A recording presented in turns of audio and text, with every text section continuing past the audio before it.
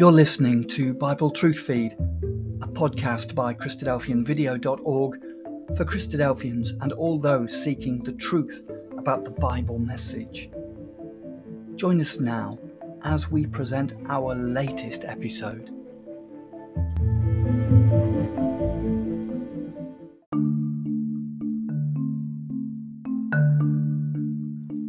In this episode, we are continuing in our series on the life of Christ by Brother John Martin, who sadly passed away earlier in 2021. In this episode, episode 10, he's looking at Luke chapter 22 and verses 31 through to 39. And the title of the episode is called Peter's Vow of Loyalty.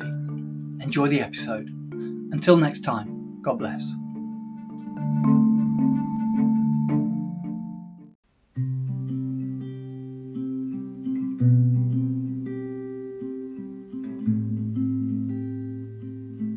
Good evening, my dear brothers and sisters in our Lord Jesus Christ.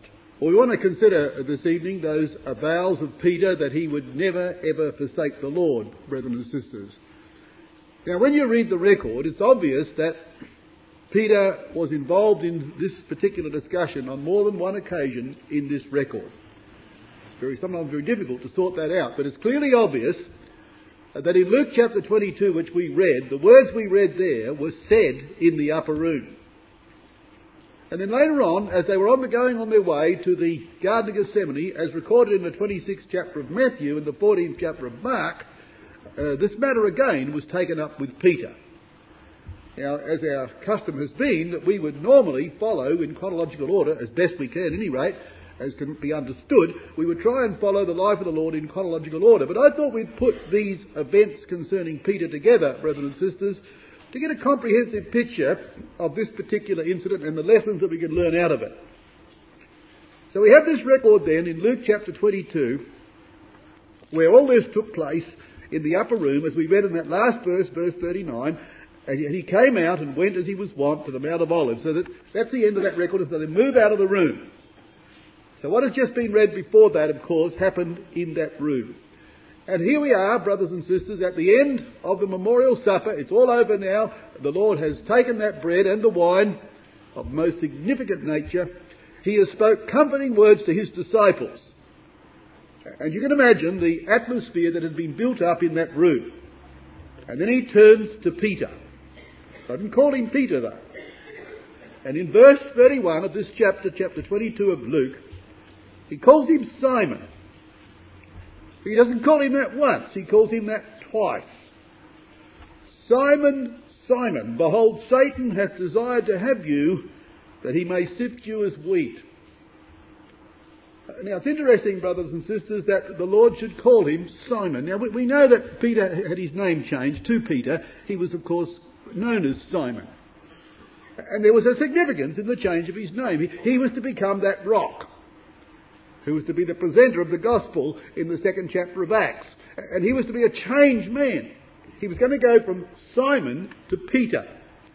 And Simon, of course, is the Grecianized form of Simeon.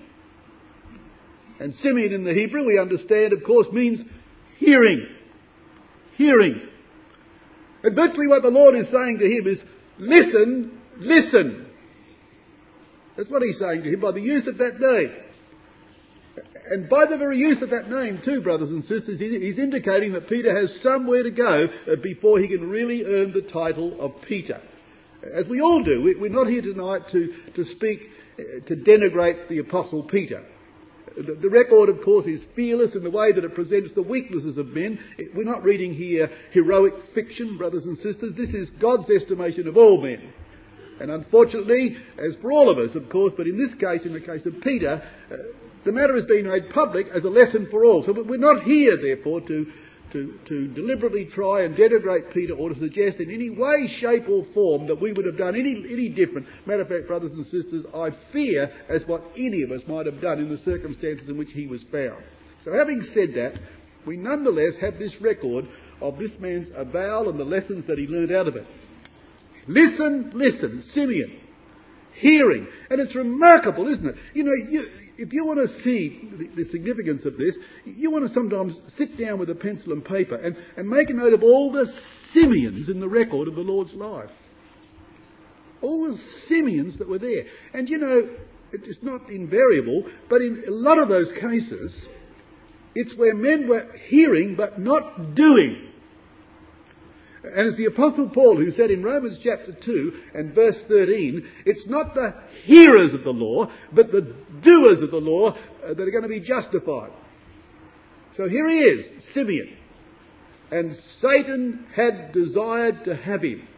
And that's, of course, as in the authorised here, the Greek is in the past tense. Simeon, Simon. They've been working on you, that they've been discussing you, and you're the next target. Who is the Satan? There's no question in this context who the Satan is. And it's a study in itself, brothers and sisters, is when you take the term Satan in the New Testament, again, it's not invariable, but you will find a lot of references. The Satan is of course, a title which the Scriptures give to the Judaizer, to the adversary of God's purpose. 2 Corinthians chapter 11, when Paul was speaking about the influence of this very prominent Jew, he said, Satan himself. He likened him to the head of that movement. Satan himself is transformed into an angel of light. And the context of that chapter is clearly Judaism, a legal mind. A cold, hard, formal, legal mind, brothers and sisters, whose life is regulated by laws and precepts and nothing else. And of course, the particular Satan, the Sadducees who had the priesthood, thought, brothers and sisters, that obedience to law brought its own reward in this life, and when you were dead, you were dead, and so their lives were dedicated to ceremonies, to little jots and tittles, to laws and statutes, and looking down their nose at other people. And they had desired to have Peter and sift him as wheat. You know, you read in Revelation chapter 3 and verse 9 of the synagogue of Satan. You read about those who say they are Jews and who are not. And you read about the Nicolaitans whose doctrine and deeds, says Jesus, I hate. In one reference he says, I hate their doctrine. Another reference he says, I hate their deeds. Who are the Nicolaitans? Well, you don't have to be a very brilliant, brothers and sisters, to find out who they were, because you go back, you've only got one record concerning the Lord, that is the 4 gospel records. You've only got those 4 records. You don't have to go very far through those records to see what it was he hated, do you? It's absolutely manifest who he was referring to. And do you know, he had a man came to him at night, Nicodemus. Now he changed, we know that. But there he was at that moment, representative of them. Nicodemus means exactly the same as Nicolaitan. The only difference is the word demos means people, the word laity means people. The word Nico means to vanquish, to be victorious, to lord it over the people. So here were those who lorded over the people. And Nicodemus, the word demos, is used of the Jewish people, not exclusively, but it's used of them. And he stood for that Pharisaical group, brothers and sisters, who lorded over the Jewish people. And that spirit had got into the Gentile ecclesias all over the world. That same spirit lorded over the laity. And the word laity, of course, means lay people, people of the ordinary movement all over the world. And that spirit of Nicodemus had got into Nicolaitan. And Jesus said, I hate their doctrine and I hate their deeds. Now there's your Satan. No reflection on Nicodemus personally, because he changed. But there he was at that moment in darkness, coming to the Lord in darkness, representative of that movement at that moment of time. Now that's the crowd that had gone into consultation that they're going to work on Peter. And the Lord knew all about it. Matter of fact, brothers and sisters, as we go through this record, it's quite awesome. Absolutely awesome to see how the Lord knew everything. There was nothing he didn't know. And he knew the counsels of those people, and he knew that Peter was next. They'd worked on Judas, hadn't they? They'd worked on Judas and they'd been successful with him, brothers and sisters. But what we need to know before we move on, though, in this verse here is this, that when the Lord says Satan has desired to have you, that word's in the plural. Not referring to Peter there singularly. In other words, he's saying to Peter, Simon, listen, Satan has desired to have all of you. They were planning which one they could break down. Peter was in their sights, truly, but so were all the rest. And they were thinking, brothers and sisters, where was the weakling? Who could they work on next? Matter of fact, in the next verse he says, but I have prayed for thee. That's singular.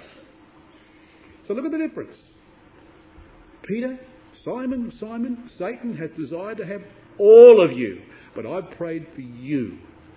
And you know, in this very reference, which quite often is quoted to show Peter's weakness, brothers and sisters, and it does that, there is a sense in which this verse really is showing Peter's relative strength above his other brethren.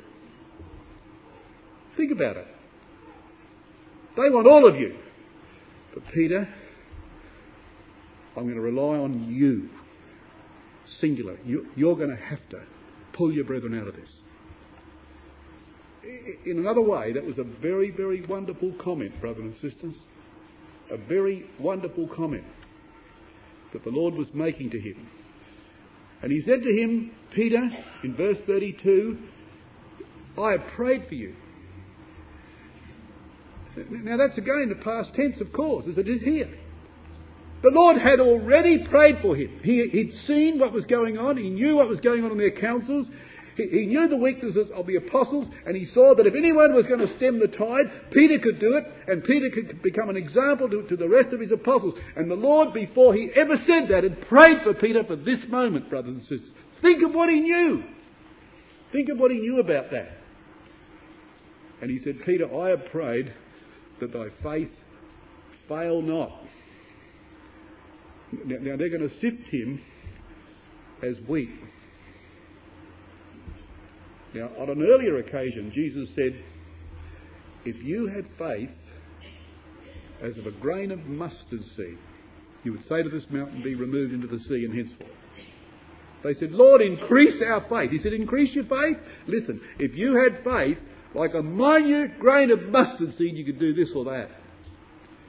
Now, Peter's faith, brothers and sisters, is going to have to be a little bit bigger than a mustard seed to escape that sieve. Now he said, he's desired to have you to sift you as wheat. They are Old Testament figures. Have a look at these two references. In Isaiah chapter 30. Now what was the practice? The practice was that when they had tossed the sheaves into the air, or the stalks that had been chopped up by the hooves of the animals, they threw them into the air and the wind blew away the chaff, and some of the wheat would fall to the ground. But then they would put it through a sieve on some occasions, a finer process to separate the wheat from the chaff. And so we have in Isaiah chapter 30, brothers and sisters, and in verse 28, when speaking about God's judgments, it says, and his breath as an overflowing stream shall reach to the midst of the neck, to sift the nations with a sieve of destruction, as the RSV says. And there shall be a bridle in the jaws of the people, causing them to err. And so there the nations are put through a sieve. God's judgments, brothers and sisters, are going to be very finely tuned. They're going to be finely applied. Nothing's going to get missed. And so the idea of a sieve there, of sieve this time of destruction. But in Amos chapter 9, we have it used in another sense. And here the figure again is used here, but this time a bit different. Amos chapter 9 and verse 9. For lo, says the prophet, I will command and I will sift the house of Israel among all nations like as corn is sifted in a sieve. Yet shall not the least grain fall upon the earth. Nothing would be lost. And so, brothers and sisters, the house of Israel is going to be separated from the nations. God will not lose them, will he? He'll put them through a sieve. And the fine grains of chaff that are left that the wind didn't blow away will go through, but the wheat will not fall to the ground. Now it's interesting that when Jesus said to Peter, Peter, they have desired to sift you as wheat. It didn't say chaff. And he saw, brothers and sisters, that ultimately Peter would make the grade. They weren't going to sift him as chaff. They were going to sift him as wheat. Peter would survive, wouldn't he? The very purpose of sifting, of course, was to save the wheat and to get rid of the chaff. Well, Peter was going to be sifted as wheat. That's interesting. Now, back in Luke chapter 22, the Lord went on to say to him, "But I have prayed," he said in verse 32, "I have prayed for thee that thy faith fail not, and when thou art converted, strengthen thy brethren." Now, you see what he's saying. Now, you know, a lot of people quote those words almost cynically of Peter. Oh, he wasn't even converted. Well, neither were his brethren. And furthermore, brothers and sisters, the Lord is saying, Peter, I need you to help your brethren. You think about that. So in one sense, it's of course a very grim warning about his weakness. In another sense, brothers and sisters, it's a very big compliment. The Lord is well balanced here. He's not there to denigrate Peter or to belittle him. He knows where the weakness is, but he knows this, that this man has it in him. He can make the grade. He is wheat. They will sift him, but he'll sift him like wheat, and he'll survive that sift. When he does, then he can be an example to his brethren. And Peter turned out that way, didn't he? He's always up the front, wasn't he? He still made his mistakes in the future, brothers and sisters, but he was a wonderful man, and he became a powerful example among those apostles. When thou art converted. The word means to turn back again. Turn back again. So Peter was going in the wrong direction. Now in the 1st of Peter chapter 2 and verse 25, and note what I'm quoting, 1st of Peter, here's his own words. Here's the same word in the Greek. And it's amazing how many things that Peter picks up out of the examples he was taught by the Lord and about his own life, the lessons that he learnt. It's amazing how many references there are in the epistles to Peter to these incidents in the gospel record. Here's one of them. In the 1st of Peter chapter 2, he says, "For ye were as sheep going astray, but now returned," there's your word, converted, "under the shepherd and bishop of your souls." And there was poor Peter, brothers and sisters, like a wandering sheep. He'd gone away, and the Lord says, "Peter, you need to turn around and come back." And Peter says, "We're all like that. For ye were as sheep going astray, but now are returned." Same word in the Greek, "under the shepherd and bishop of your soul." Now, Jesus said, Peter, when that happens to you, strengthen your brethren. Now you look at this. In the 1st of Peter chapter 5 and verse 10, here's that word for strengthen. And Peter was faithful to the charge that he had. In chapter 1st of Peter 5 verse 10, he says, "But the God of all grace, who hath called us unto his eternal glory by Christ Jesus, after that ye have suffered a little while, make you perfect, establish," and there's your Greek word, same word as strengthen your brethren, establish, strengthen and settle you. And again, brothers and sisters, the same word, 2 Peter chapter 1 and verse 12. "Wherefore," he says, "I will not be negligent to put you always in remembrance of these things, though ye know them, and ye be established," same Greek word, "in the present truth."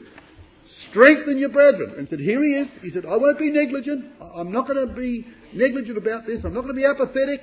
I'm going to do what I've been asked to do. And he did it faithfully, brothers and sisters. He learnt his lessons.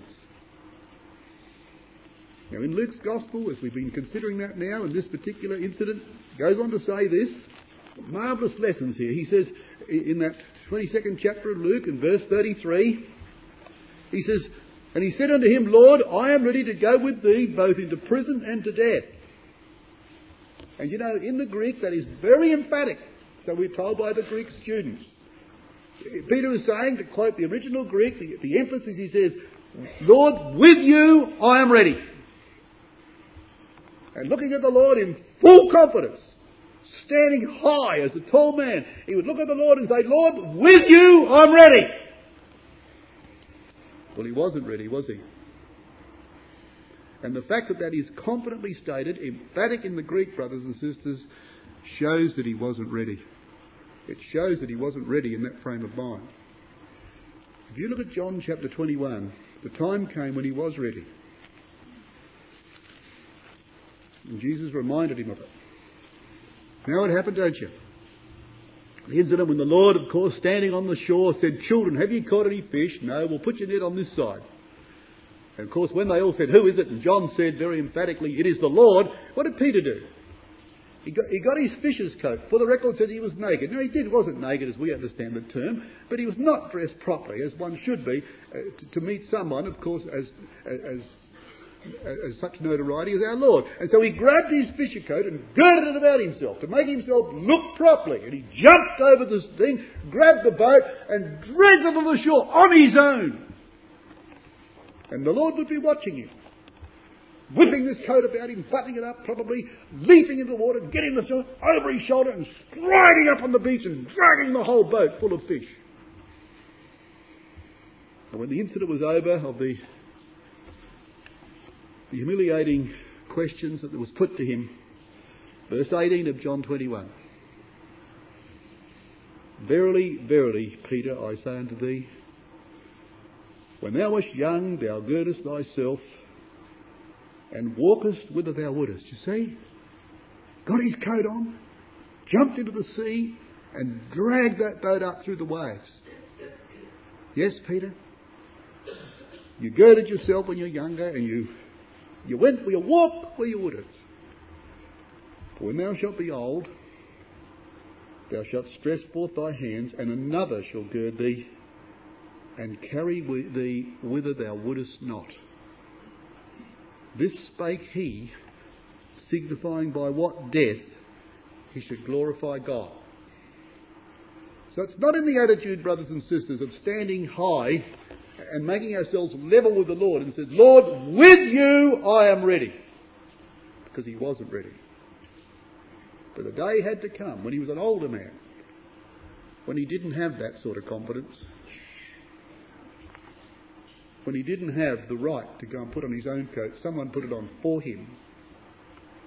And he didn't have the right to stride up on the beach, dragging a boat behind him, doing what he wanted to do. They took him where he didn't want to go. And when that attitude, brothers and sisters, finally overtook him, he was ready. Note Peter's comment in 1 Peter chapter 5. Just note it. 1 Peter 5, verses 5 and 6.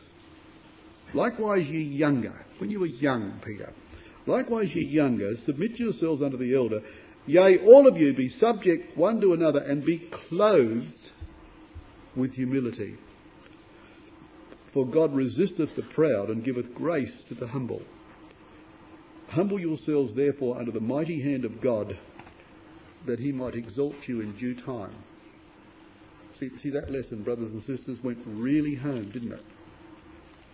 When you younger brethren, he says, be clothed with your humility. Peter, when you were young, you girded on your own clothes.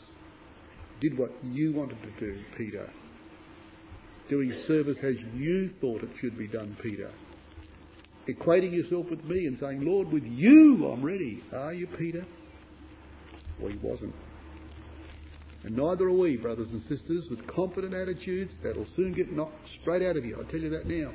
Anybody that's lived any amount of years in the truth would know that attitude just gets belted out of you right, left and centre until you learn that you can do nothing except it be the will of God.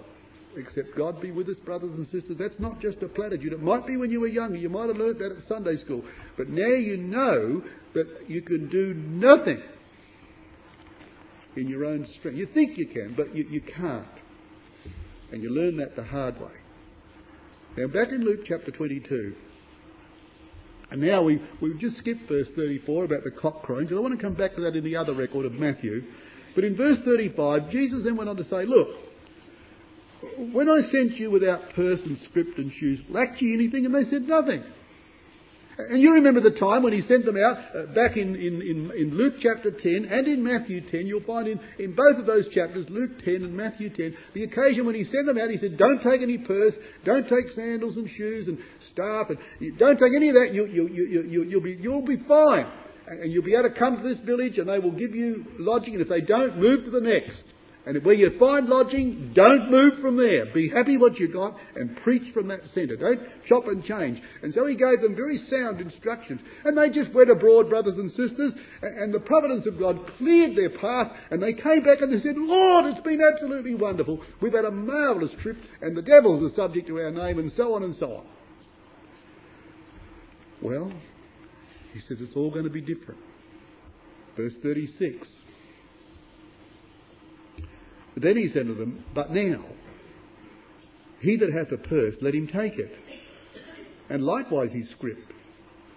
And he that hath no sword, let him sell his garment, and buy one.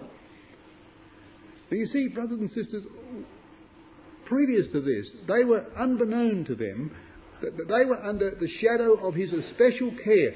He could see, and his Father could see, the Father working through the Son, and the Son cooperating with the Father, could see that they would not have been able to withstood the test of time.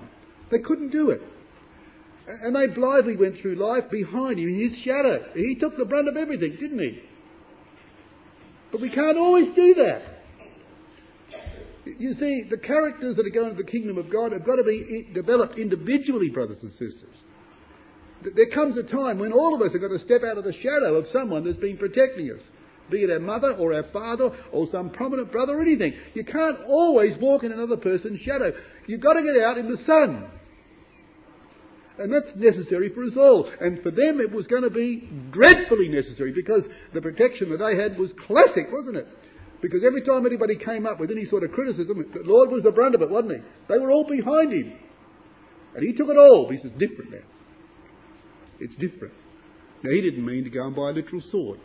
Matter of fact, we know that for a fact, because in Matthew's Gospel, when Peter finally did use the sword, he said, you put the sword up. They that use the sword will perish with the sword. Swords rust and perish. So will you if you go using that sword. So he obviously didn't mean that, brothers and sisters. He meant that they had to individually sharpen the weapons which are not carnal but mighty through God to the pulling down of strongholds, as Paul says in 2 Corinthians 10. Or as Ephesians chapter 6 and verse 17 says, they had to sharpen the sword of the Spirit. That's what he meant. And then he gave them a classic warning. Now I want you to absorb this one. This was absolutely fantastic. He said, now you better get ready, because in verse 37, for I say unto you, that this that is written must yet be accomplished in me. And he was reckoned among the transgressors. Now, brothers and sisters, think that through. That's Isaiah 53 and verse 12, isn't it? He was numbered with the transgressors. But here, it's not exactly like that. The Greek has it, literally says this: he was numbered in the midst of the transgressors. Now, you see what he's doing? Now, just get this point. When he quoted Isaiah 53 before, in the room, he was numbered with the transgressors.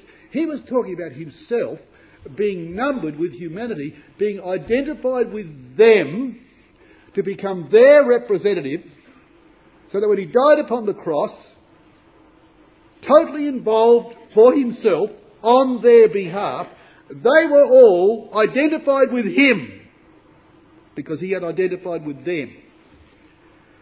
Now he says, when I'm gone, that verse is going to be applied to you in the reverse. Now they're going to see you as having been identified with me, and I died as a criminal. See the point? And all of a sudden, that verse is turned right around, completely around, 180 degrees. So if I've been identified with you, it means that you will be seen to be identified with me. And sure enough, you're one of them. I saw you with him. You're a Galilean. And they were identified with a criminal. See, brothers and sisters, so next time we think about Isaiah 53 and verse 12 and how wonderful it was that our Lord should come to be identified with us, well, we've got to be identified with him. And what does the world think of him?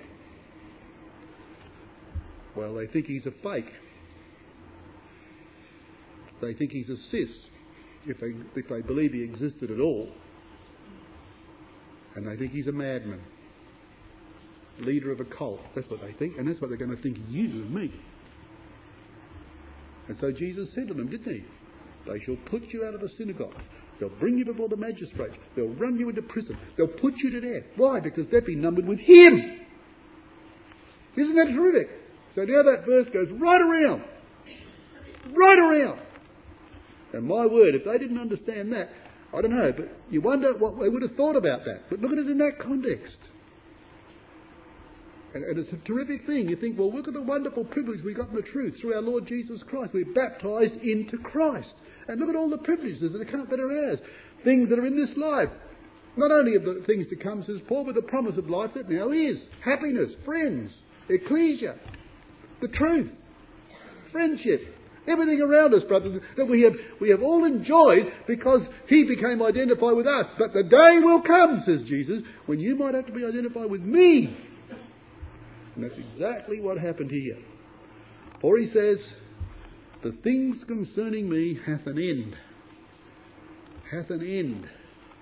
Now, not the end that we would understand. Teleos here is a word, brothers and sisters, means the point aimed at. So Jesus said, look, the things concerning me will come to the point to which they've been aimed at. And what have they been aimed at? That we should suffer with Christ. For if we suffer with him, we'll reign with him. And their identity with him, brothers and sisters, was for a purpose. Both to save them for the future and also to develop their characteristics now. There's a point aimed at in what was being done. And they were going to be involved in that. It's a very, very serious thing. Well, they didn't understand it because in verse 38 they said, Lord, behold, here are two swords. So it went right over their heads, didn't it?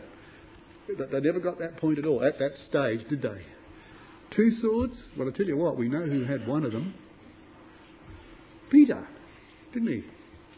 We won't turn this reference up, but you know the record of John chapter 18 and verse 10, that when the servant of the high priest brought in the rabble with him to arrest our Lord, it was Peter that drew his sword. So he got one of them. And Jesus said, it is enough. It's enough. Enough of that, he said. Enough of that.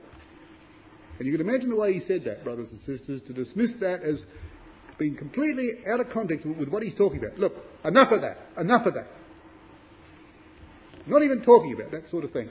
But he didn't explain to that point. He knew that those lessons would not all be learnt then. Now we come over to Matthew chapter 26. And this record, we are told, is the one that took place after they left the upper room. And again, it's the Lord who takes this matter up. You see, we read in verse 30, and when they had sung an hymn, they went out into the Mount of Olives. Now, we'll come back to that in a further study about that hymn, but in this context tonight, we're just considering these matters concerning Peter. But you see, they'd gone out of the Mount of Olives. Then said Jesus unto them, all ye shall be offended because of me this night. All of you. Like he said back before, Satan hath desired to have all of you, and all of you will be offended. All of them, including Peter. Now the word offended, of course, scandalizo, which really means to trip up and to stumble. 1 Peter chapter 2 verse 8. Again, we've got Peter's comment here about stones and stumbling. And just think, brothers and sisters, written by a man whose name means a stone. Rather interesting. Verse 7 of the 1 Peter chapter 2. Unto you therefore which believe he is precious. But unto them which be disobedient, the stone which the builders disallowed, the same has become the head of the corner, and a stone of scandalizer, a stone of stumbling, and a rock of offence, even to them which stumble at the word, being disobedient, whereunto they were also appointed. Now, Peter's not referring to himself in that reference, brothers and sisters, but here's the rock talking about people stumbling over the rock and being offended by that rock. The rock can be two things. It can be a foundation stone upon which we can be built a holy temple, or we can fall over the top of it and break our neck, or it will grind us to powder. It can be really three things. So it can either be our foundation for the kingdom of God. We can either fall over that rock and break our neck, or, brothers and sisters, it will fall on us and grind us to powder. The same rock. And here's a man whose name is the Rock. And that very name could have been a stumbling block to him, but it wasn't. But it could have been. And it's Peter who wrote that. Now, how did the Lord know that that would happen to them? The Bible said it, didn't it? Coming back to Matthew 26. Now, this is absolutely fascinating. Look at the application of this scripture, brothers and sisters. Then said Jesus unto them, All ye shall be offended because of me this night, for it is written, I will smite the shepherd, and the sheep of the flock shall be scattered abroad. Now that reference is taken, we'll have a look at it in a minute, is taken from Zechariah 13 and verse 7. Verse 6 says, One shall say, What are these wounds in thy hands? So it's a clear context of the revelation of the crucified Lord finally, isn't it? It was talking about him. One shall say, What are these wounds in your hands? So it's obviously a chapter which is dealing with his work and of course necessarily of his death. Wasn't the only place, brothers and sisters, where that reference was brought to their attention. Now, I just want to put this together for you, all right? Just have a look at the way this is put together, because you just think of what he's trying to teach them. Now, this is absolutely wonderful what this teacher's doing, because all he does here was to remind them of a reference that he had spoken about before to them in a very significant context. Matthew 18. You ever heard of Matthew 18? Matthew 18. Now, what I'd like you to do, brothers and sisters, is to turn up with your other hand Zechariah chapter 13. Now, you just think of what he's doing here when he reminded the disciples of this reference. Now, just take Matthew 18. They've got to be converted to become as little children, he said in verse 3 of Matthew 18. And then in verse 6 he says, But whoso shall offend one of these little ones, and he's not talking about children, he's talking about adults, little ones who believe in me, the children of God he's talking about. Better for him that a millstone were hanged about his neck. Verse 8. Wherefore if thy hand or thy foot offend thee, cut them off. Verse 9. If thine eye offend thee, pluck it out. Now, you listening to that, brothers and sisters? You're going to hear all of this in Zechariah in a minute. If your hand offends you, cut it off. If your eye offends you, pluck it out. Verse 10, take heed that ye despise not one of these little ones. Verse 11, for the Son of Man is come to save that which was lost. How think ye, if a man had 100 sheep and one of them is gone astray? And all of a sudden he goes into a discourse about scattered sheep. Verse 14, even so it is not the will of your Father which is in heaven that one of these little ones should perish. That is all in Zechariah chapter 13. You have a look at it. Verse 6. And one shall say unto him, What are these wounds in thine hands? And then he answer, Those with which I was wounded in the house of my friends. Awake, O sword, against my shepherd, and against the man that is my fellow, saith Yahweh of armies. Smite the shepherd, and the sheep shall be scattered, and I will turn my hand upon the little ones. Now Rotherham beautifully renders that expression, turn my hand. He says, howbeit I will turn back my hand over the little ones. And that's what it means. And so you see, when you look at the Hebrew, what it's saying is this. He says, smite the shepherd and the sheep shall be scattered, says God. But he says, I will turn my hand back over the little ones. They wouldn't be hurt. God would protect them. They'd lost their shepherd temporarily. And it was God that took him. I will smite the shepherd. Smite the shepherd, he said, and I will do this, and I will do so and so. So he gave commandment to smite the shepherd. It was God's word. He was smitten, brothers and sisters. Same word, Isaiah 53. For our transgressions, he was smitten. Same word. The eyes, referring to the intelligence, the means of investigation, are able to make spiritual judgments. They are eyes of fire in all the things that confront him. The feet have passed through the fire of tribulation, so that they are now fine brass or flesh purified, and able to walk in direct paths and direct the paths of others. This vision has a voice of a multitude, as those taken out of many nations for the purpose of God. Revelation itself gives us a definition of that in chapter 19, verse 6. You may wish to just record that. This one is able to uphold righteousness, even as Yahweh upheld the right arm of his righteousness, that is the Lord Jesus Christ. Psalm 69 talks about the one whom Yahweh had chastened. That's the Messiah. Peter says they took it by wicked hands and crucified and slain by the determinate counsel and foreknowledge of God. And so here's a work of God, that temporarily the shepherd would be smitten. And because it's a work of God, he doesn't abandon those people who have lost their shepherd.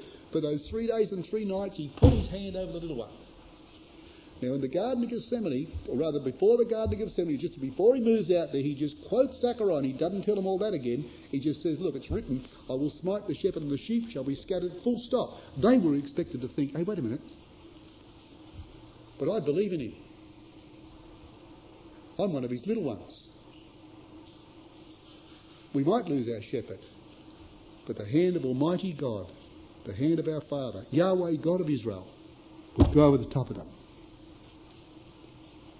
And if you don't think, brothers and sisters, that he's in that context, I don't know how you couldn't think it, just turn back to chapter 11, verse 15. And Yahweh said unto me, take unto thee yet the instruments of a foolish shepherd.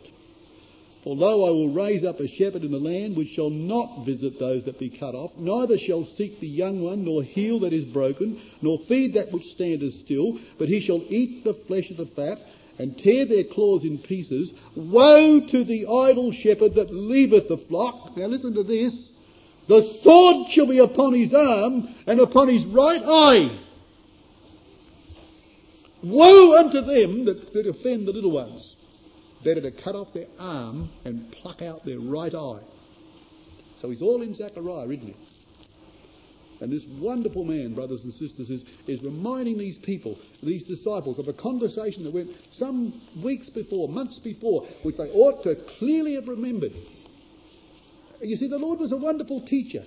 Well, you sometimes say to yourself, well, why didn't he tell them in plain language that God would look after them? Well, he never ever told them in plain language, brothers and sisters, for the simple reason he wanted them to come to a sterling conviction that would stick. And he alluded to Scripture. He broadened it out in their understanding. He made its application up to a point. And they were expected to listen to that, grasp the significance of it, and when it happened, it would become a personal conviction. You can tell a person 1,000 times in plain language, you go right over their head. But you know, sometimes when you allude to certain things, draw attention to this Scripture and that Scripture, but not make the full picture. Let person make their own conviction. It sticks there, brothers and sisters. That's what he wanted to do. So he said to them, I will smite the shepherd and the sheep shall be scattered. Didn't say any more, because they would have expected to go back to that incident and to think about God's protection over them. But they didn't think about that, did they? Probably they did later, but they certainly didn't hear, brothers and sisters. Now back in Matthew chapter 26,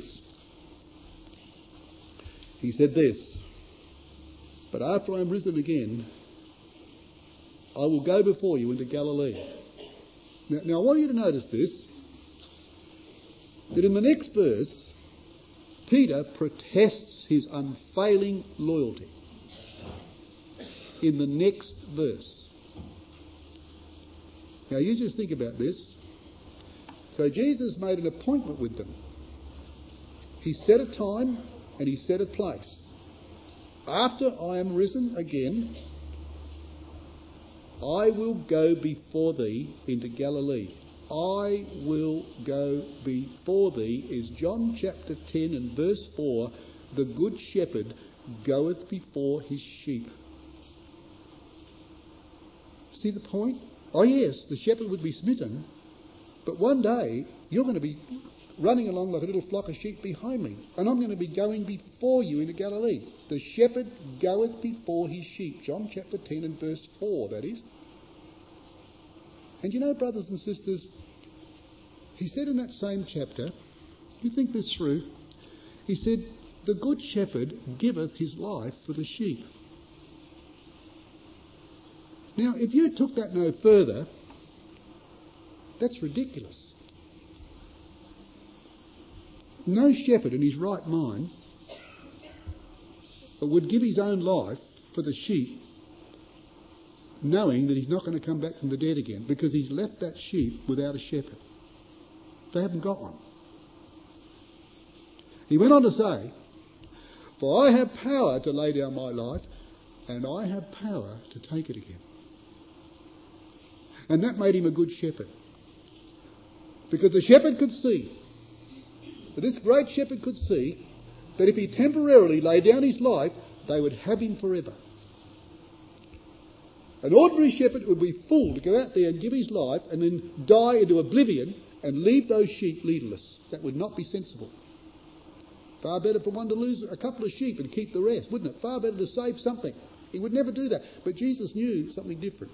And so when he said, "I will smite the shepherd and the sheep shall be scattered," he said, "I will go before you," just like the good shepherd does. And he knew why.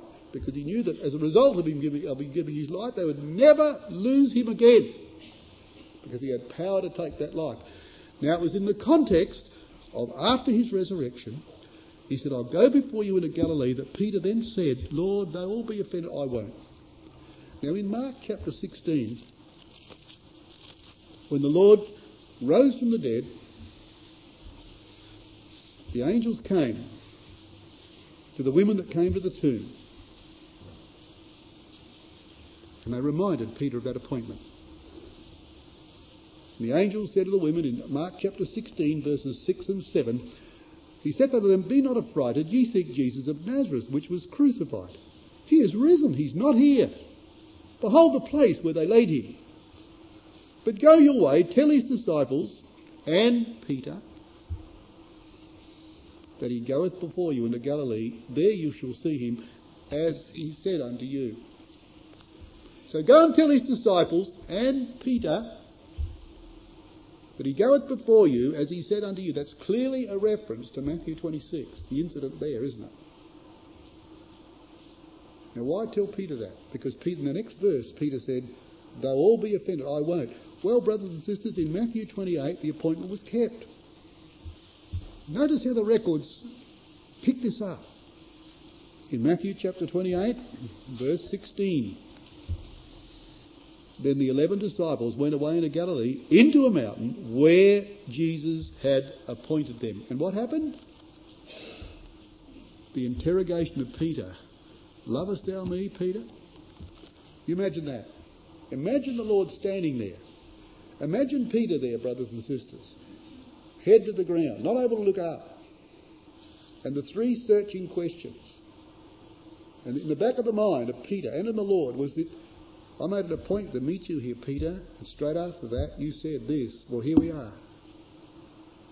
So the angel said, "You go and tell his disciples and Peter." Isn't that interesting? All in that context. And so the appointment was kept, brothers and sisters, and Peter was reminded about these things that he had protested so vehemently. Now, coming back to Matthew 26, look what he said. Verse 33, "Peter answered and said unto him, Though all shall be offended because of thee, yet will I never be offended." Now, you take out the word men because it's in italics. And Jesus had said, "All of you shall be offended." So Peter's not talking about all men. He's talking about his fellow disciples. You know, brothers and sisters, that's an exceeding dangerous practice. It's an exceeding dangerous practice to be self-confident in the truth. We've all been through it. I know that certainly I have. Very confident about what we think we know. And you know, if we're so confident of what we think we know, without even being almost aware of it, we can say, well, it's a darn pity the others don't know as much. It's all very well saying, "You and me, Lord, we're the greatest." But you see, it's a question of these others. You know, that's a very serious thing. When you think about the implications of self-confidence and self-righteousness, brothers and sisters, people who stand on their dig and who think they're above others. All this crowd here, Lord, they might have, I won't do it. You think about that. You think about God hates that. That's an abominable thing, even to think that. Peter probably didn't dream this up. He probably didn't dwell upon it. But that's what he said. And when the searching question, the first question came to him, it was this: lovest thou me more than these? But now he's there, brothers and sisters, when he was the one out of all of them who had sat there by that fire and swore and cursed that he had never known the Lord. They hadn't done that. Peter, do you really love me more than these? You know, it really hurts sometimes when you see that done, and you have it done to yourself, that people have that attitude. It's so wrong. And we will answer for that, brother. All of us will answer one day for that. And all of us have been guilty at some time in our life. We've done that. It's far better to esteem everyone better than yourself, brothers and sisters. And whatever you might think at the moment, there are sometimes hidden virtues in people that God is developing that you can't see. In a given crisis, they may appear as your champions, and you might be the coward. That'll overtake all of us. And it certainly overtook Peter here. The appointment was made, the statement was made in that context, and here they are together, keeping the appointment and answering for that statement right there at that time of appointment. Yes, I find that very interesting. Peter had said, I will never be offended. Jesus had said, this night. Peter said, never. Who's right? Matter of fact, Mark in his record says Peter vehemently said it, and it's in the continuous tense. And I guess he would have said, never, never, never, 3 times. I don't know, but it's in the continuous tense. Never, never, never, 3 times. Well, it was going to happen, wasn't it? He was going to do it 3 times, and he's going to answer for it 3 times. It's a very serious thing. But Jesus went on in verse 34 of Matthew to say this: verily I say unto you, truly, that this night. So it's back again, isn't it? So Jesus had said in verse 31, this night. Peter had said never, and the Lord said, I'm telling you truly, Peter, this night.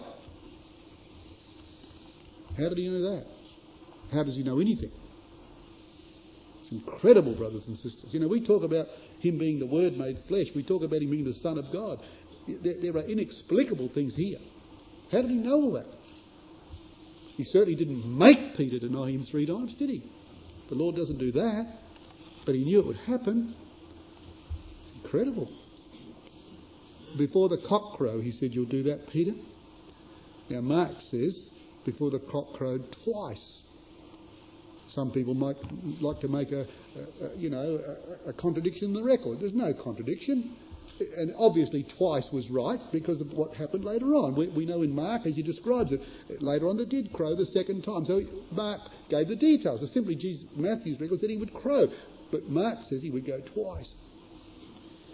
Now the cock crowing, brothers and sisters, was an expression used for a point of time. In Mark chapter 13, you have this expression. It was just not a rooster crowing only, but there was a time which was called the cock crowing. And here it is in the 13th chapter of Mark, in verse 35. Watch ye therefore, for ye know not when the master of the house cometh, at even, or at midnight, or at the cock crowing, or in the morning. Now we're told that there were 4 watches to a Roman night. And they were 9 p.m, midnight, 12 p.m, 3 a.m. in the morning, and 6 a.m. in the morning. And we're told in the Jewish histories that the last 2 of those were known as the cock crowing. Not necessarily a cock would crow at that particular time, who would know? But those times of the early morning were known as the cock crowing. Now in John chapter 18, brothers and sisters, we read very interestingly when the last one came. As Peter sat around that fire and was questioned, In verse 26 of John chapter 18, and one of the servants of the high priest, being his kinsman, whose ear Peter had cut off, saith, Did I not see thee in the garden with him? Peter then denied again, and immediately the cock crew. Immediately. So it was really interesting, wasn't it? And it was almost like a trumpet sound, wasn't it? That when Peter had got the third denunciation, rejection of his Lord, really, denial of his Lord, when it came out of his mouth, immediately he heard that bird. And it went straight through him like an arrow, didn't it, brothers and sisters? This night, Peter said, never. The Lord repeated it again. Peter, truly, I'm telling you, this night. And it wouldn't only be, brothers and sisters, a question of remorse, though that, of course, was the greatest factor, because he wept bitterly. He wept tears of bitterness, didn't he, over that remorse, which is to his eternal credit that he did. Wouldn't only be that, it would be frightening to know of the knowledge of the one that told him that, of who he really was. You just think of that, who he really was that knew that. It all went home, didn't it, brothers and sisters?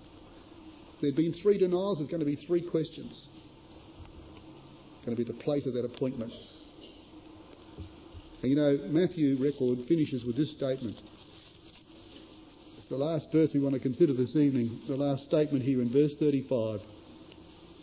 Then Peter said unto him, Though I should die with thee, yet will I not deny thee. Likewise also said all the disciples. Now you see, you imagine the Lord watching this. And even after the Lord had said to him again, Peter, I'm telling you, truly, verily, I'm telling you, it will happen, Peter. And Peter says, no, it won't. And all the disciples, hearing Peter, said, no, we won't either, Lord. We'll stand with Peter. Now the Lord had said, Peter, when you turn back, strengthen your brethren. And you know, really, the words there for strengthening his brethren are not only words which mean establish them. It really, in the Greek, means to get them to turn around and go determinedly in another direction. That's what the word means. So he's saying to Peter, Peter, when you've turned around, you go back to those brethren of yours and you get them to turn around, and with a determined attitude, with a very determined attitude, you get them to go in the right direction. And here they are in a very determined attitude to go with Peter in the wrong direction. Isn't it? That's what was happening here. Likewise said all the disciples, no doubt emboldened by Peter's stand. And they weren't turning around, they were emboldened to go down the track that Peter was going. And Peter was leading them there, brothers and sisters. And how often does that happen? Isn't it a tremendous responsibility that we talk about leadership? Well, no one really says I'm a leader, but all of a sudden people think you are, and so that people do what you say, or think what you say is right, and where you go is right. Well, we better make sure it is. And if we're not going in the right way, I'd better make sure that we turn around and go back the right way and tell our brethren that we've gone wrong, and for them to turn around with us and determined to go the right way, isn't it? It's not easy to do that. Sometimes, brothers and sisters, that we get a following, someone will get a following, and such is the following that a person might realise that they're going in the wrong direction and haven't got the humility to say that. And determinedly go that way still. And lead everybody else with them. And that's what Peter was doing here. He didn't realise, of course, he wasn't doing that with any degree of deliberate action against the Lord. He thought he was doing the right thing. He thought he had it all wrapped up, didn't he? He thought he could do what he was saying, but he couldn't do what he was saying. And he had these group of disciples who were less strengthened than he was to do it. They didn't have any more strength. They had less strength than he had, and he was taking them down that track. When he should have been telling them then, look, we've all got to turn around and determinedly and doggedly make our way back this way. But of course, that was to come later. And you know, when it all happened in John 21, and we'll come to that in our study, we'll do this in detail, it's fascinating. But when we come there, brothers and sisters, and he went through that process 3 times, lovest thou me. At the end of it he said to Peter, follow me. And so the Lord would have walked off. Come on, Peter, follow me. And he just told him what death he would die, signified. So he would have given him a classic illustration of his own death, what Peter would die, how he would die to glorify God. He said, Peter, you're going to make it one day. You're going to get there. You're going to die. But it will glorify God. Now come on, follow me. And he would have walked off, and what happened? John comes up behind Peter. Peter turns around and said, what's he doing? When the Lord had told him that when Peter, you turn around and follow me, you get everybody to come along behind you. He still hadn't learned that lesson. Turned around and said, John, you didn't talk about him coming. What's he doing here? Isn't that incredible? When he should have understood that if he followed behind the Lord, they'd all follow behind him. That's what the Lord was trying to get him to do. And it's the same with us, isn't it, brothers and sisters? If we can perceive, it don't have to be a leader in that sense.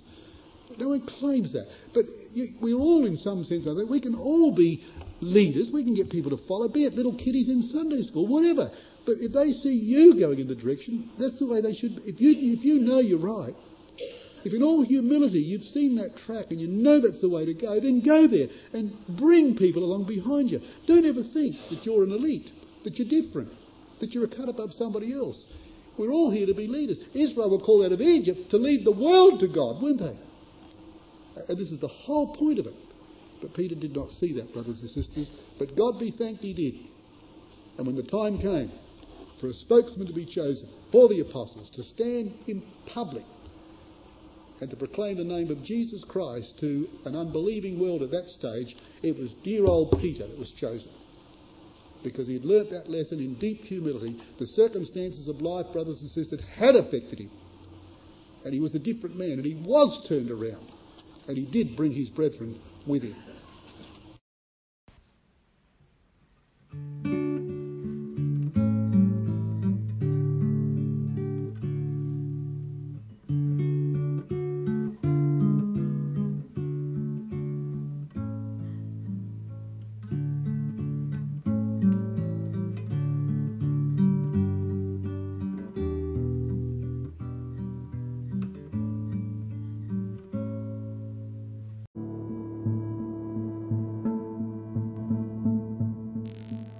Thank you for joining us. We hope you found the episode helpful.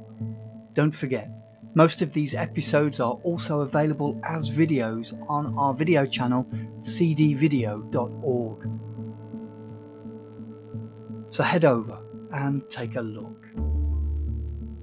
If you have any comments or questions or suggestions, please get in touch or leave us a voice message. We love to hear your feedback. You can email us at btf@cdvideo.org. If you enjoyed the episode, then please share it with others. Until next time, may God bless you in your studies and your walk towards God's kingdom. Amen.